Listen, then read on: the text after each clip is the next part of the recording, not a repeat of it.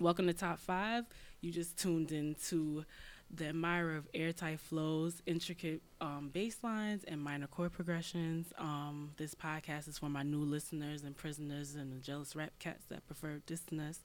And today, in the words of the great, late great Fife Dog, I like 'em brown, yellow, Puerto Rican, or Haitian. Hey. We have the beautiful DJ Nina Vicious. Thank you. She's here. We just want to have a little chat with her and just get a few things from her perspective in terms of her musical journey and where she's been in life. So you can introduce yourself and where you're from and your name and stuff like that. What's goody, everybody? Thank you for having me, by the way. Of course. My name is Nina Vicious. I'm a DJ in New York City. Came up in Brooklyn, BK all day. Ew. Crown Heights massive. Oh, wow. Yes. The real Brooklyn. And what else? Your name. Oh, yeah. I'm so bad with promo. I need to get better at that. I'm learning too. Especially as you do the show and stuff like that. It's just like, sometimes you don't want to always put yourself out there, but you gotta realize, it is. So I'm at Nina_Vicious on Instagram. I have a website, ninavicious.com, but I feel like who goes to websites anymore? Yeah, it depends. I feel like if you need something from someone, then you could go to their website. But if you have their Instagram, then that's their website. Gives you everything you need. Yeah. So you say you grew up in Crown Heights, and like I said in the beginning, that you're Puerto Rican and Haitian. Mm-hmm. So which parts, is your maternal side Puerto Rican? Or? My mom's Puerto Rican. My father's Haitian. I have a real close connection with my father's side of the family, even my mom, who's Puerto Rican. We mostly chill with my father's side of the family. But she's like stone cold Puerto Rican, like New Yorican. Wow. She came up in Fort Greene, like in the 40s. Wow. I'm dating myself. No. It's okay. It's weird. But yeah, so like she's New Yorican to the core. So like I have a pretty good connection to both sides. So you speak Creole and you speak Spanish? Child. I don't speak Neva. Oh, really? No. Oh, I'm surprised. But most people are.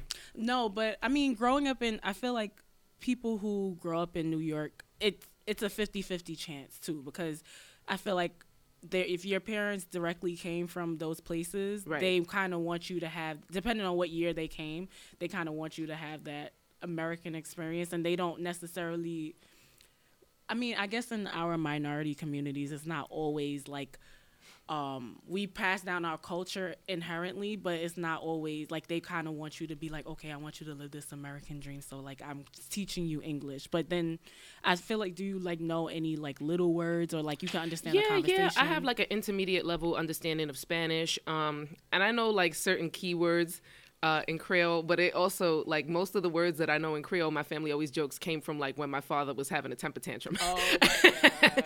And he would say words that I can't repeat, and I'm just like, I'm not gonna say those words. So really, I don't know Creole because I'm not gonna say those words, but it's like all in good fun. But I do have an intermediate level knowledge of Spanish because I used to be an altar girl, and I used to. Oh wow. Oh wait, so you grew up Catholic? I did. Christian? Okay.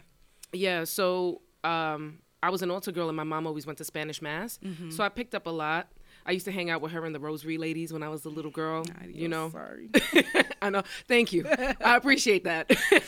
I don't hang out with the Rosary ladies no more. Oh yeah, I hear you. Especially being in the clubs, you can't not necessarily. I'm living a secular lifestyle. No, I hear you. But so what were your main like musical influences growing up in that cultured household? Well, it's interesting because even though I don't have the language, music, especially music from my cultures, was a big part of my childhood. So when I was a little girl, I want to say around 9 or 10, my parents enrolled me in a program with a group called Los Pleneros de la 21. And that was a group that specialized in a style of Afro-Puerto Rican music and dance called Bomba y Plena. And so it's basically the African music, or I guess the most African music, because salsa has African influences and reggaeton has African influences. But that is like the most African style of music on the island. And so I came up listening to and performing that style of music when I was a child. Wow. So that was a big part of my childhood. And also, I used to go to a lot of Haitian parties, especially being in Crown Heights. Oh, compa. Yes. I love some compas. So I love the compa parties, and compa is like kind of, I feel like it's about to become a little bit more mainstream Oh, definitely. than it was, because I'm noticing way more people talking about it than before. Yeah, we had a guest on the show. Like, a lot of the guests that I have happen to be, like, obviously from Caribbean, because New York is so integrated in Right. terms of different cultures. But we've definitely predicted that, because, you know, like how the rise of Afrobeat has been. Like, I think Afrobeat it's about to hit its climax in terms of the style I agree. and mainstream. And then now compa is that next Wave. type of, you know, it's almost, it feels undiscovered to mainstream, but it has that like makes you move and it's so sensual type music. So I definitely agree with you there. I know it was about to hit mainstream because I don't know if you're familiar with Hard Hitting Harry, but he's also a DJ that spins at the same spot that you saw me at, and he gave me a remix to Rihanna's work, and it was a compa remix. Oh my god, It's really I couldn't good. even picture that in my brain. Yeah, it's really good. Gosh, yeah. So, in terms like who were you like, not to be like, you know, stereotypical, but like did you like Celia Cruz, or like did you listen to like the old school type of salsa, merengue, and all these types of styles of music, or like was it just like that was secular music to your household? No, I loved all of the old school salsa artists. I specifically love Fania artists. So Fania was a record label. If you don't know, maybe you do. Back in the day, it was like Tito Puente, Hector Lavoe, all those cats. Yes, the big guys, Yeah. the legends. And Celia was like one of their main vocalists. And to Definitely. me, Celia was huge. Not only because her discography is amazing. Like if you go through her discography, it's just bananas. Yeah. But like the stage presence that she had, the power that she had in her voice, there was no mistaking the African influence in her style. For sure. And she was very, very proud of her blackness from early on. And to see an Afro-Latina expressing pride in her blackness, as far back as, you know, the 60s and the 70s, I think that's really, really important. It was important to me to see that as a child because there were all other sorts of influences around me that were not necessarily expressing the same pride and blackness, especially in the Latino community. So that came through to me in Celia's music. And she means a great deal to me to this day. Before my name was Nina Vicious, it was Nina Azucar. And a lot of people know me as Nina Azucar because I only recently changed it to Nina Vicious about a couple months ago. So I went by Azucar for a long time because Celia was one of my greatest musical influences. I only really changed it because people were having such a hard time pronouncing it. I was gonna ask because that's so bomb. Like Yeah. I think Celia was such a revolutionary, like you were basically alluding to, in terms of bringing, like, her, besides her being the figure for Afro-Latinas and being that representation, she definitely was revolutionary in breaking barriers for other Afro-Latina artists and Latina artists, period. I Because agree. without Celia Cruz, we wouldn't even go even as far as a Selena. Like, you know what I'm saying? Like, to even go that far. Or even to today, having a Cardi B, like, to be able to be that themselves in that type of way. So, And you have artists like Amara La Negra. yeah, I love She her. frequently shows like old photos that she took with Celia. Celia was like one of her mentors. Yeah, So- definitely. You could tell by the way that she even understands how the Afro-Latina experience and how she brings it to the forefront and brings awareness to it. So Yeah. that's important. But I like Nina Vicious though. Thank you. I think that's like a little like rebel. It's like it gives you like that like I was like, feel- I'm not sweet no more. yeah, like I'm I'm vicious. vicious. So like, ooh, and then like Vicious, like, yeah, no, I'm not here to play with y'all niggas type Right, shit. right. But so I saw that you have a master's in classical voice and education. So, do you sing? I haven't sung in well over a decade. It's something I want to get back into just for recreational purposes. I specifically specialize in classical voice, which is opera, basically. And I was classically trained for a very long time. I performed that style for a very long time. I started very young because I went to LaGuardia. And so that's where I started to learn. And then I just took it into college. But after a while, I realized that wasn't really where I wanted to build a career because it didn't allow me enough creative freedom. You're basically, I mean, this is going to sound bad, but it's the truth. You're basically singing the same songs from the same dead white guys, like, That doesn't sound bad to me. ad nauseum, like for the Yeah. rest of your career. And I was just like, I just need a little more variety. Yeah, and I think like I mean, I've taken 1,000 music classes, and you definitely just learn about the Beethovens and the Bachs and the Mozarts, and then you learn about all the same Italian plays and musicals and stuff like that. So that's why I was interested to know what made you go into classical music and what piqued your interest there, because that's not often what you hear from anybody that's black or black and Latina. Like, so what was your frame of mind going into it? It was totally by mistake. I actually, as a child, I loved all styles of music, and I was really raised, my parents introduced me to Puerto Rican music and Haitian music, but I was a hip hop head. And I was happy to stay a hip hop head. But when I got accepted to LaGuardia, they introduce you immediately to classical music, and they start training you classically right away, and that's just a part of the curriculum. And I had listened to a couple of classical pieces before, and just because I was curious, and I really liked them, but it wasn't something I ever saw myself doing professionally. However, it turned out I was really good at it. And I also felt that singing, you get a physical release. It's very satisfying. It's very rewarding. And so I just became hooked on it. And then I just continued with it in college because I really wasn't sure what else I wanted to do other than music. And at the time, I thought it was just like me not knowing what I needed to do with my life, especially coming from a Caribbean background. If the only thing you're interested in doing is music, you're thinking to yourself, like, what's wrong with me?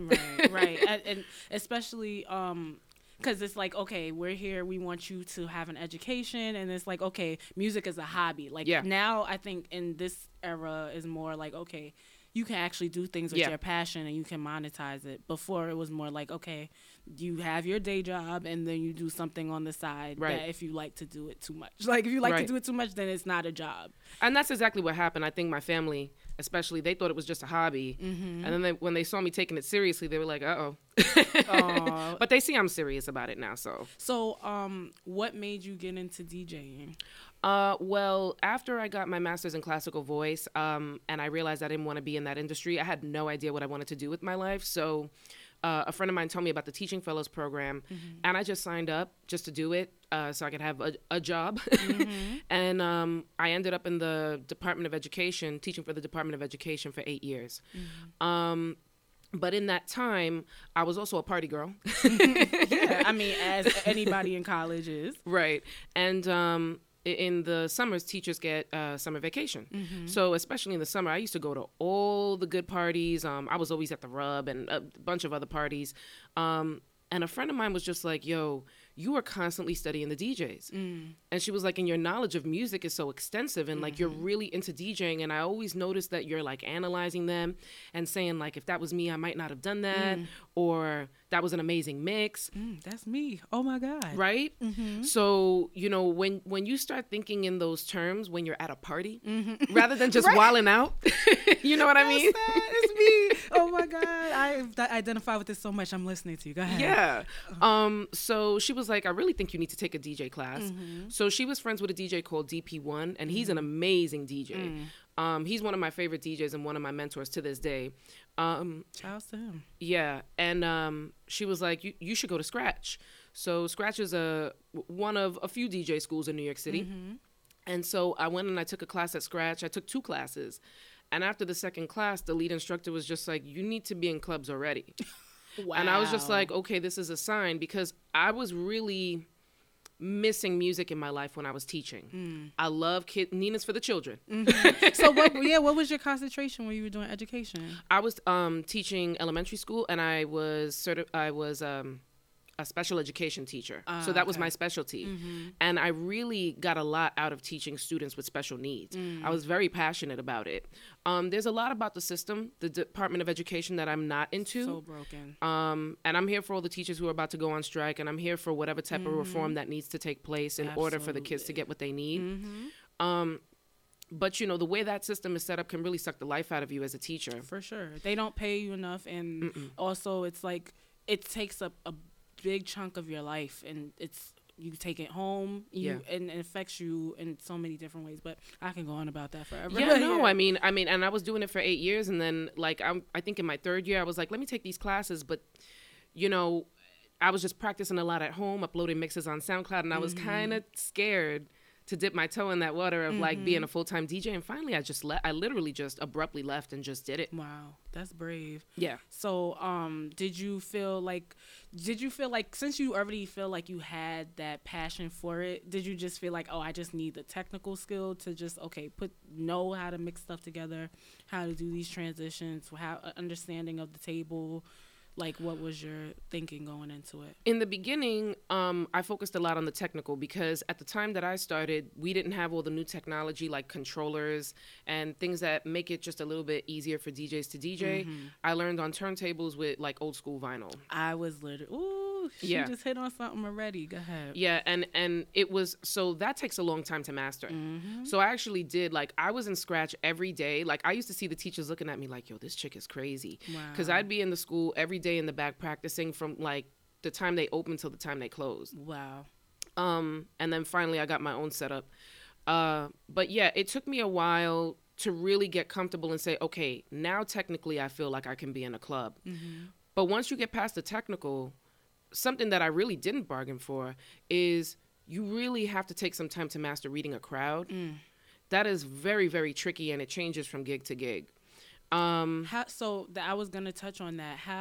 So what were your experiences in terms of when your first experience going out there and being in front of the crowd, and what lessons did you learn from that and that you took into, becoming who you are now? Yeah.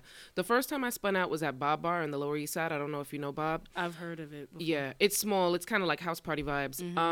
And I had two friends who had an event called Eargasms there, and it was Crap Swagger and Max Carnage. They're amazing DJs too. And they put me on to guest with them.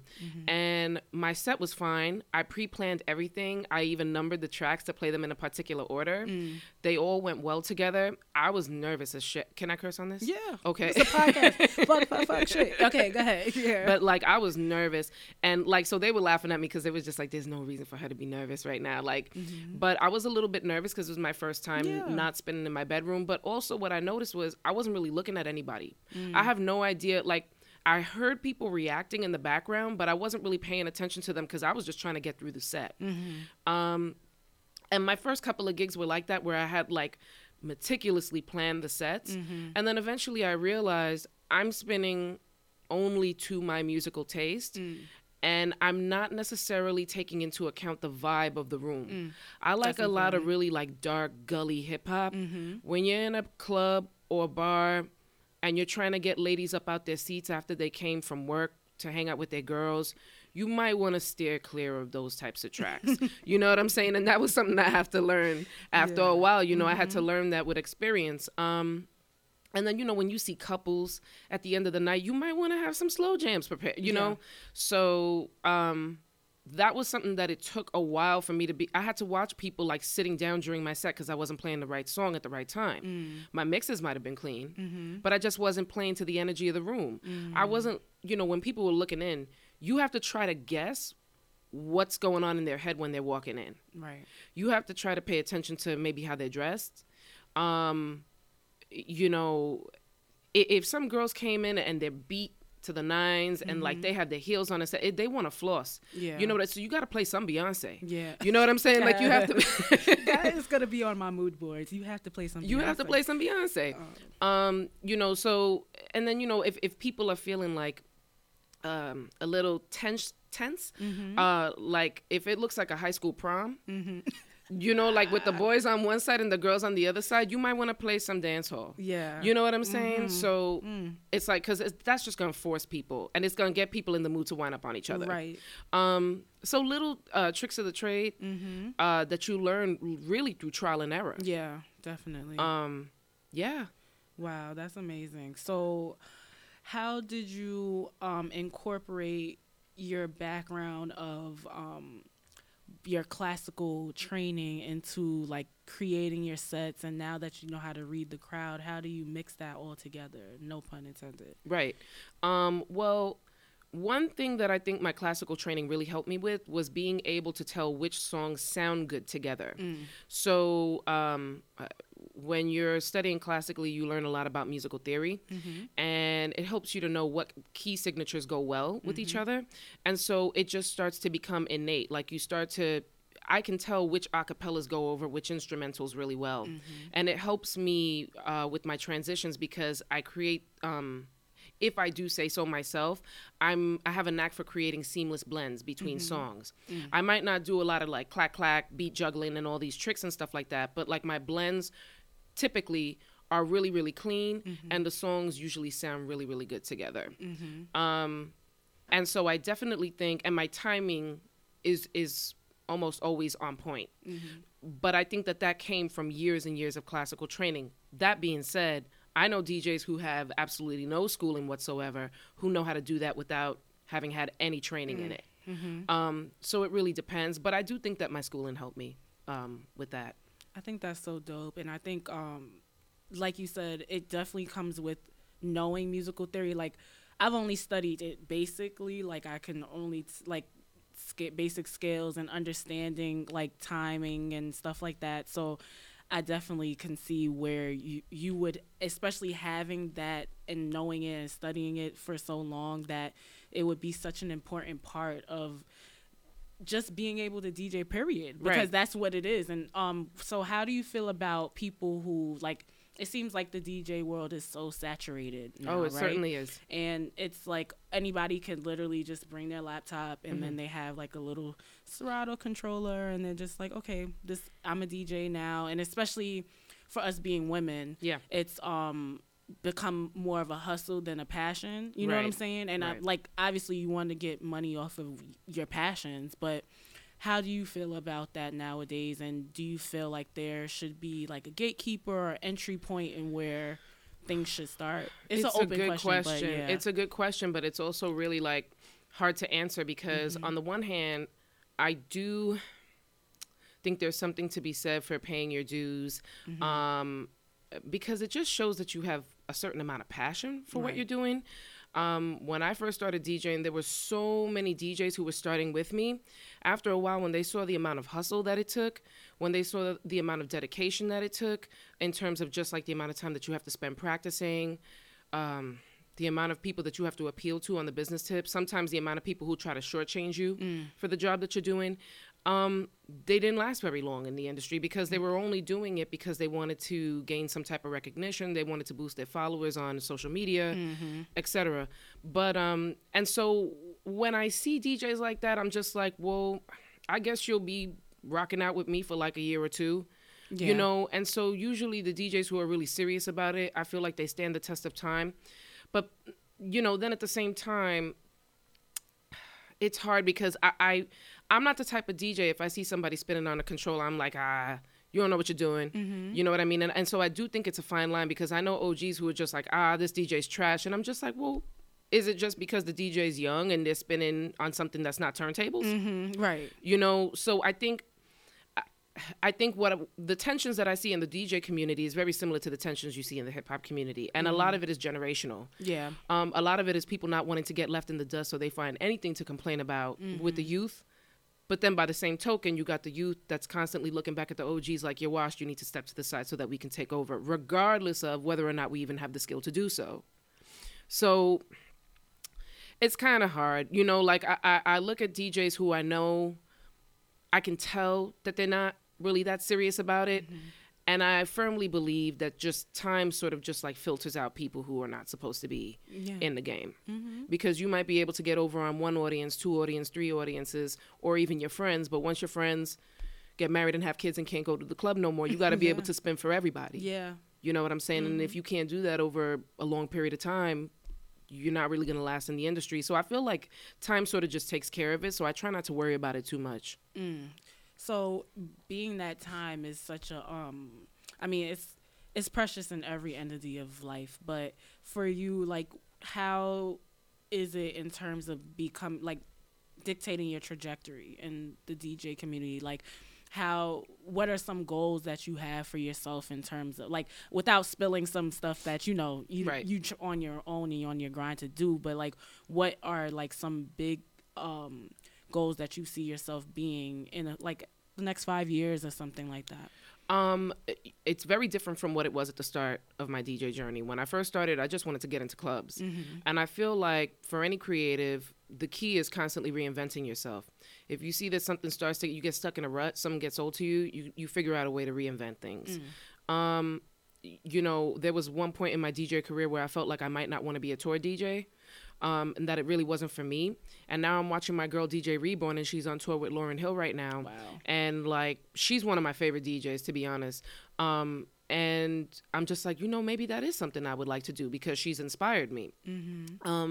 But I definitely have always, from back in the day, wanted to try my hand at radio. You have a radio voice, by the way. Thank you. Yeah, you definitely could dictate a conversation. It's amazing. Anyway, continue. Oh, that's awesome. Thank you. Angie Martinez was a huge inspiration when I was coming up. And so I feel like it's interesting to say radio now because the way radio is set up now, especially for music DJs, it's hard because there's a lot of payola going on, and it's not necessarily like you could just play whatever you want and have whatever guests you want on your show. So I would have to figure out how I went about doing that. That would take a lot of brainstorming. I definitely want to be a little bit more mainstream, but it's difficult, right? Because people know me on a local level. I could pretty much do whatever I want creatively. The more mainstream you become, it becomes harder to do that. Absolutely. And so the money's got to be worth it. Yeah. I mean, at the end of the day, that you have to make a living for yourself and be comfortable. Yeah. So even touching on that, so you touched on couple different facets of DJing. Do you feel like, I feel like you're multifaceted. What are some things that you feel, what's some advice that you can give to someone who may be thinking about trying their hand or throwing their hat in the ring in terms of being a DJ, well, specifically women DJs, because I feel like even though I have plenty of DJ friends, shout out to Fat Fingers, like that people I'm close to, that I like Fat Fingers. Oh yeah. All the heavy hitters. Yeah, the heavy hitters, shout out to y'all. That, you know, people have this talent, and with the women it's definitely not something, like it's showcased, but it's not something that, you know, in every facet of life we're fiending to make our mark in terms of that, even though it's 2019, like what the fuck. But yeah. What are some tips that you would give a woman trying to, like, oh, actually I had what she's talking about, like I had those same thoughts. Yeah. What advice would you give? I think it's important to have a good support circle around you. Like the first thing you should do if you want to take DJing professional is, you know, obviously you have to get the skill down. You got to practice. You got to make sure that you're legit. But then once you decide to take it professional, I think that it's really, really important to have a team around you who's supportive of your creative vision. Because what happens to a lot of women in the DJ community is that their brand, it becomes very image-based. And if you're not really trying to play that game necessarily, it can be very discouraging. I have a good network of women DJs around me who are very, very supportive, very, very encouraging, and who are proof positive of what is possible when you stay true to who you are as a creative. A lot of women can get lost in, you know, put mad selfies up on Instagram. You know, you got to get like a beauty brand or a fashion brand behind you or something like that. And like, that's like the first thing that they think about. And for longevity's sake, I mean, if you want to talk about somebody who doesn't play into the game of like conventional beauty and has still had a career that is like iconic, I look at Missy Elliott as a huge inspiration. Absolutely, the queen. You know, and I mean, and beauty is subjective. She's gorgeous to me. She's beautiful. But she didn't play that game, and she was still able to make things happen for herself. There's this new artist, Chica, too. So, you know, for me, it's really, really important that I stay true to who I am as a creative and as an artist. And I think that for anybody who wants to become a DJ, especially if you're a woman, you have to be very, very clear about who you are, what your message is, what your creative vision is, and you have to be sort of unwavering. Obviously, it's good to take constructive feedback. It's good to have mentors telling you, hey, I get that you have this idea, but I think you need to edit it in this way or that way. It's good to take constructive feedback, but I think it's also important for women to be confident in what we already know we're trying to deliver. And it's easy to get lost in a sea of, it's a male-dominated field, so it's easy to get lost in the sea of men who have been dominating DJing for a long period of time. They tell you got to do X, Y, Z, and you're thinking, well, this is an established DJ, so obviously I have to do all of these things. It's not really important. And it's also a lot of the advice that a lot of these male DJs will give you is counterintuitive. I had a male DJ tell me that, like, if I really wanted to get booked frequently, I had to come to my gigs wearing like a certain type of dress, like show some skin, and I had to also wear heels. And I was just like, have you ever tried to do a 6-hour set in heels? Have you ever tried to stand in one spot in stilettos? And he was like, why are you trying to play me? No, but it's real. But, you know, I was just like, have you ever tried to do that? And do you think you would be able to spin as well as you would if you were physically comfortable behind the tables? Yeah. So it's just like little things like that. I feel like the biggest obstacle women have to face is like kind of weaseling their way through all of this quote unquote toxic masculinity that's in the industry. I hate using buzzwords like that. But I understand because it's so overused. It's a real thing. And, it is. And it's really the misogyny of it all in terms of like navigating and like having to deal with these microaggressions that, you know, like that men really just put on us. And it's just like you were just talking about, even you gotta show some skin, you gotta wear some, you know, or even like mansplaining. Like that's a huge thing. Like the amount of times dudes have tried to give me advice about things that I already know.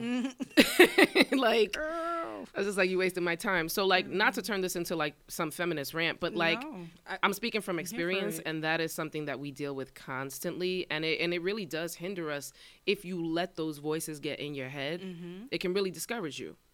So I encourage any woman who's trying to get in the industry to get like a good group of women and also men who are respectful and appreciate what you do around you, so that you don't get lost in, I don't know, just like another place where you're feeling like nobody appreciates who you are and what you came to do. So amazing advice. Yeah. But in contrast to that, let me read off the resume real quick. This girl, she was crowned Uptown's best DJ in 2016 by Cool DJ Red Alert. Hey. And she's and Stormin' Norman for the Uptown Art of the Music Battle. You know, she's been at the hottest parties in NYC. Currently, are you still at Toca Tuesdays? Yeah. Okay. I'm actually spending at Toca Tuesdays on my birthday, which is February 26th. Yes. Low plug. Yes. You know, so this will be out by that time. So check her out. Soul in the Horn and I Spy. And she's open and like had the pleasure of sharing the turntables with DJs such as Evil D, Premier. Obviously, Primo is like one of my faves. DJ Enough. Obviously, shout out to Heavy Hitters again. DJ MoMA, Tony Touch, Pete Rock. Obviously, one of the legends. Lord Finesse, like DJ Scratch. Like, so with having those experiences, how, like, what's been your best experience, and like how do you end up in these situations? Like, have you ever been like, oh my god, like this is Primo, like, oh yeah, I've listened to his music since I've been a kid? Like, you know? One of my best nights, my greatest DJ nights that I will remember to this day was the first time I opened for Primo at Toca Tuesdays. It was at the Delancey, and I remember I had been harassing Danny Castro, who's the promoter of that party, and he books the opening DJs. I had been harassing him for a while, and he didn't even know who I was. I was just like, I'm a really good DJ, and you need to have me open, you know, at Toca Tuesdays, blah, blah, blah. And I had to wait like months and months for him to get back to me. I first opened for Lord Finesse, and that was bananas. Oh and to this day, like, he's a great mentor of mine. He's a really nice dude. Like, I try to keep in contact with him as much as possible. Definitely the GOAT. Yeah. And then right after Finesse, I opened for Premier, and that was in December. I want to say it was 2015. That night was bananas. It was packed, like wall to wall packed, of like, you know, people who come to that party, but also like huge names were in the room. Mm-hmm. And I remember thinking to myself, this is one of my first gigs that I've ever done. Wow. And look at like all these I don't want to say influential people, but people that I respect, Mm-hmm. people that I look up to, and lovers of the hip hop that I love were in the building, and everybody was going bananas. Primo came up to me and was like, yo, I really liked your set. Your Wow. timing was great. Your blends were great. And like, I was like staring at him in awe. I was just like, yo, I don't even know what to say to you right now. I'm so nervous. Like, you are amazing. I am a huge fan. And like, he was laughing at me because like, it was he's nothing so to chill. him. And I never met him, but I would just imagine he would be like, Yeah. thanks. Yeah, he was like, it's not a big deal. He was like, but do your thing. He was like, do your thing. I remember I had gone from a hip hop set into like an old school house set, and he was just like, play more house, you know? Wow. I was being shouted out on the mic by Voodoo Ray, who passed away a year ago. Rest in peace. Wow. Very influential, and especially in New York, but music wide anyway. It was such a scene, yo. Yeah. Like, and that was like one of my best. It really helped to set me on my path. Mm-hmm. And shout out to Toka Tuesdays, Tony Touch, Danny Castro, and all of them. Rest in peace, Voodoo Ray. I mean, those dudes have really kept me on.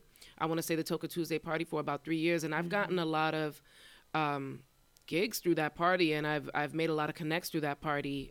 So I appreciate them for sure. Yeah, Toka Tuesdays is definitely a staple since I've been growing up, and like that's something you always would hear, you know, especially Tony Touch is the name that rings bells, Voodoo Ray, like, I mean, that's amazing. I'm glad that you shared that experience with us.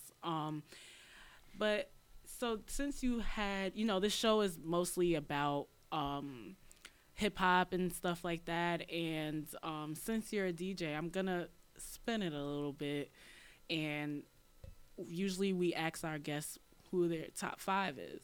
So for you, I want to say, if you were making this like master set that's like gonna be in like the music hip hop hall of fame forever, and it defined what hip hop is to you, what would be the top 5 songs that you would have on that mix?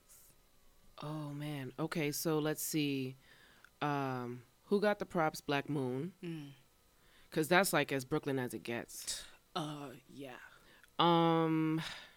Let's see. Ooh, Rapid Fire. No Time. That's Lil' Kim, right? Mm-hmm. What We Do, Freeway. Yeah, you definitely. That's my track, man. That's like my like in terms of like the soundtrack to my winter. Like just the beginning, the opening first 10 seconds on that song is just iconic when you hear the. Scenario. I'm a huge Tribe fan, as you. Same. And then I need to pick like a. Ooh. Annie Up. Off the top. Wow, that would be amazing. So then on the flip side of that, if one had to go out of those 5. If one had to go out of those 5, ooh, damn, you're not gonna make me get rid. All right. This is gonna be a mess because I know which one I have to get rid of, and I'm trying to like be here for the ladies. But I would have to get rid of No Time because I'm such a Brooklyn girl. You know what it is? Like, I just like really gully, really hype, just like aggressive music. Yeah, all those songs. No Time is the chillest. It's the chillest one out of all of them. Yeah, it's the chillest one out of all of them. And like what I like about Who Got the Props from Black Moon, I always play it in my sets, and people are always surprised to hear me play it. But I'm surprised you even said that. Nobody's mentioned Black Moon since I've started the show. Right. Well, for me, like, if you had asked me what my top 5 albums were, I might not have said Black Moon, even though I'm cool with Evo and Wall. And, like, if they hear this, they're going to be like, why not? No, shouts to them. But yeah, and I'm keeping it funky. Like, when it comes to albums, that's a whole different story. But when you're talking about, like, a song that sounds to me like Brooklyn, like unmistakably. Who Got the Props by Black Moon. So it just grimy. sounds sonically like where I'm from. Yeah. And then I said Annie Up in Scenario. Cause I just like seeing dudes wild out and women just wild out and get crazy to hip hop. Like that's my vibe. I love that. I want to pretend to be like the smooth R&B party chick, but I'm not. I think I love that you're the opposite of that. Right. Like, you know what I'm saying? Like, because I think as women, we're just all prompted to be like, oh, we like classy little slow jams and stuff like that. But listen, my favorite rap group tied is Unit and Tribe. So, like, I'm very, like... I'm gully as fuck. So I just want to like that is like the mix that you just said just now is like something that is probably in my iPod now. Like, you know what I'm saying? Like that those in that order. So Ooh, and I didn't put any woo in there, and I love me some woo. Oh God. Then I feel like all those all that you mentioned are definitely staples in New York hip hop and that sound. So I appreciate that you even brought that up. Yeah, that was fun. Yeah, that was dope though. So tell us what you have coming up. So yeah, definitely come check me out. I want to say the biggest party that I'm doing by the time you hear this is February 26th. I'm going to be at Toka. I am going to be opening for Nicodemus, who is like a life goals type of DJ because he's like constantly booked globally. I was going to say, wow, that's huge. Yeah, like I want to be on his level of like constantly being booked internationally. Wow. So I'm going to be opening for him, and it's going to be my birthday party as well. No, happy early birthday. Yeah, Tina. thank you. And then March 8th, I'm going to be at El Cortez. That's going to be my first time there, so come check it out. I don't know how I'm really going to like bill it. I don't know if I'm going to like make a party out of it or do like a cover or something. Like, you can keep up with me on Insta, and then like I'll just update you guys. Yeah, just. But those are like the two biggest things that I'll be doing. Well, we can't wait to see and get to see some highlights, and just make sure you're following her Instagram at Nina_Vicious. Yep. Okay. And follow me at Zoe_Veranda and Top 5 by Zoe, just to keep up with everything that's going, and hopefully that we stay in contact, of course, for the future. But this was a great episode, and yes. I appreciate you coming and telling your story and being so transparent, and I really appreciate that. Thank you. I had a great time. This went by so fast. Yeah. Well, it was great. I think time flies when you're having fun. Of Not course. to be cliche, but it was. No, great. for real. But thank you. Thank you.